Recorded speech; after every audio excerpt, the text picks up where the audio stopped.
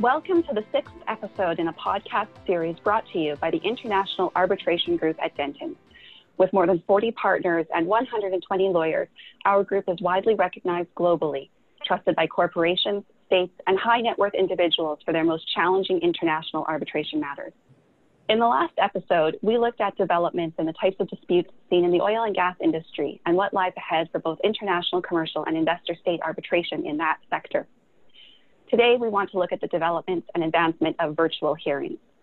My name is Rachel Howie, and I'll be your host today. I am a co-lead of the Arbitration Group in Canada. Today, I am pleased to welcome my partners, Mike Schaeffler and Alistair Young. Mike is based in Toronto. He has a significant domestic and international arbitration practice and experience in particular in the mining and financial service industries. Alistair is the office managing partner of Dentons' Dubai office. He leads the Middle East disputes practice and has a particular expertise in the resolution of engineering and construction disputes. Thank you both for being here today. Arbitrations have continued to progress and new matters have been initiated in the last several months. For the most part, international arbitration have been concluded through video conference. Mike and Alistair, have you had any virtual hearings in the last 6 months? Well, Rachel, thank you. And the short answer is yes, we have. And in fact, we just concluded oral arguments in August in an ICC arbitration before a single arbitrator. It involved a dispute over US $50 million. Ontario law applied. The seat was Toronto, and we had 7 witnesses, 2 in Colombia, 3 in Toronto, 1 in the UAE, and 1 in the Dominican Republic. We had 7 hearing days for the evidence, and we had 1 oral argument day. And I have a few more comments, but I'll ask Alistair to jump in as well with his experience. In the Middle East, we've done a number of hearings, both merits-based and procedural. We've done 4 procedural hearings since the world's changed due to COVID, and the team's done 1 3-week hearing on a dispute in a GCC country in relation to the construction of a metro where the sum in dispute was over $1 billion US. So we have had a lot of experience in circumstances which have been anything but normal. Rachel, I was just going to add, the hearing that we just completed was preceded by a number of contested motions. And interestingly, I think for our audience, one of the issues arose just as the COVID pandemic descended upon us, and our hearing was to have started live in person, that is, in Toronto. An issue arose as to the arbitrator's jurisdiction to order a fully virtual hearing under the ICC rules. And the arbitrator ultimately ruled that the rules did provide for such jurisdiction. And one of the things he referred to was a fairly, and I would say surprisingly well-developed body in the Canadian common law system, where judges had had an opportunity to comment on virtual trials. And I'll just quote a few things from one of the decisions that the arbitrator referred to give you an idea, because Alistair and I are going to talk a little bit more about what it's like to do a virtual hearing in a moment. But here the arbitrator quoted from an earlier judicial decision, and I read, "Seeing the witness full face on in color and live in a conference facility is arguably as good or better than seeing the same witness obliquely from one side, as is the case in our traditional courtrooms." And he went on to comment. And this was a theme that the arbitrator carried on through in his decision. And if you picture a high definition TV screen with the arbitrator on the left-hand side of your screen and the witness on the right-hand side, you can see immediately how one is able to assess the witness's credibility under cross-examination and the arbitral tribunal's reaction to the witness's testimony. So we can talk a little bit more about that in a moment, but it was a very interesting experience in my view. Well, and that is a good point. It leads into the next question I had for you and Alistair, which is whether there are any situations or issues that may be less amenable to a virtual hearing. Let me start first, Rachel, and it may be somewhat surprising because I had the task of arguing that the arbitrator did not have jurisdiction to order a virtual hearing.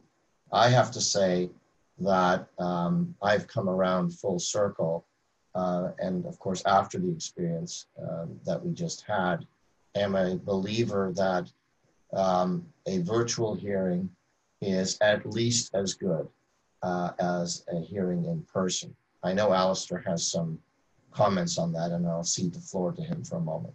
Thanks, Michael. I do have some concerns regarding the merits hearing in arbitrations. I think for all procedural hearings, save the most unusual circumstances, they can be done by video conference, and I can't see when the world returns to some degree of normality, us going back to doing procedural hearings by anything other than video hearings, which, to be honest, we were already doing in the majority of cases. But I do think we need to consider the position of the client in all of this. And not only must justice be done, but it must be seen and be felt to be done. And I think there is a concern, which certainly I share, and a number of other practitioners that I've spoken to share, that a client could come away from a virtual hearing in circumstances where highly contested issues of fact, particularly perhaps around integrity and honesty, where if you like, the seeing the whites of the eyes of the person that's been cross-examined in the room by the cross-examiner is important, and things may get missed via a video based hearing, perhaps in terms of demeanour and body language. And I think that clients could, where those issues are in play, think, notwithstanding the fact that there may be no difference in the result ultimately achieved, that justice has not necessarily been done. But we've also seen that where we have three arbitrator tribunals, it can be quite difficult to monitor the reaction of all three arbitrators whilst looking at the witness being cross-examined, and also keeping an eye on what your client is doing on a video setup. We have found that advocates have found that to be a challenge. But that said, hearings which deal with issues of law, expert evidence, which are quite scripted and taken very sequentially, or via hot tubbing, I think that they are very suitable to video conferencing, and it's likely that when the world returns to normal, which hopefully will be soon, we will see many more of those done by video conference than were done previously. But I do suspect that the industry will drift back to a substantial proportion, and likely the majority, of merits-based hearings being done in person. May I offer a differing view? Of course. I think that virtual hearings are here to stay. There are a number of reasons why I believe that. I want to come back to the point about credibility issues. And generally, I guess there's always been this belief by trial lawyers and arbitration lawyers alike that it's really important to, quote, read the room, close quote, or study the quote unquote body language of the witness. And I personally and frankly had those concerns as we were embarking on this virtual hearing that we've been talking about. In the end, with the available technology, I found it easier, in fact, to be able to read how the witness was reacting to a full day, in one case, of cross-examination where credibility was, in fact, the key issue. And the benefit was having the arbitrator in the window next to the witness. And we'll come to some of the other technological considerations in a moment. But having the witness and the arbitrator next to each other, I was able to assess immediately whether the witness was in fact lying or not, and how the arbitrator was perceiving the witness's evidence. Now, let me add a caveat. We don't have the award yet. We were told it's imminent. I might change my opinion one more time. And along those lines, Mike and Alistair, are there any other lessons learned that you've discovered in the course of your virtual hearing experience over the last few months? Well, there's a shopping list of things that one might not have ordinarily thought about. You mentioned it earlier. And in fact, the ICC came out with a virtual hearing protocol in April of this year, just as we were fighting the jurisdiction issue that we've been discussing. So having a very tight protocol and a procedural order that lays down the markers is essential, because you don't want to leave anything to any technological doubt. Once you've done that, some of the other key considerations are preparation. If it took you 10 hours to prepare for an in-person hearing on a particular issue, it will now take you 20 hours, guaranteed, because you have to rehearse with your team.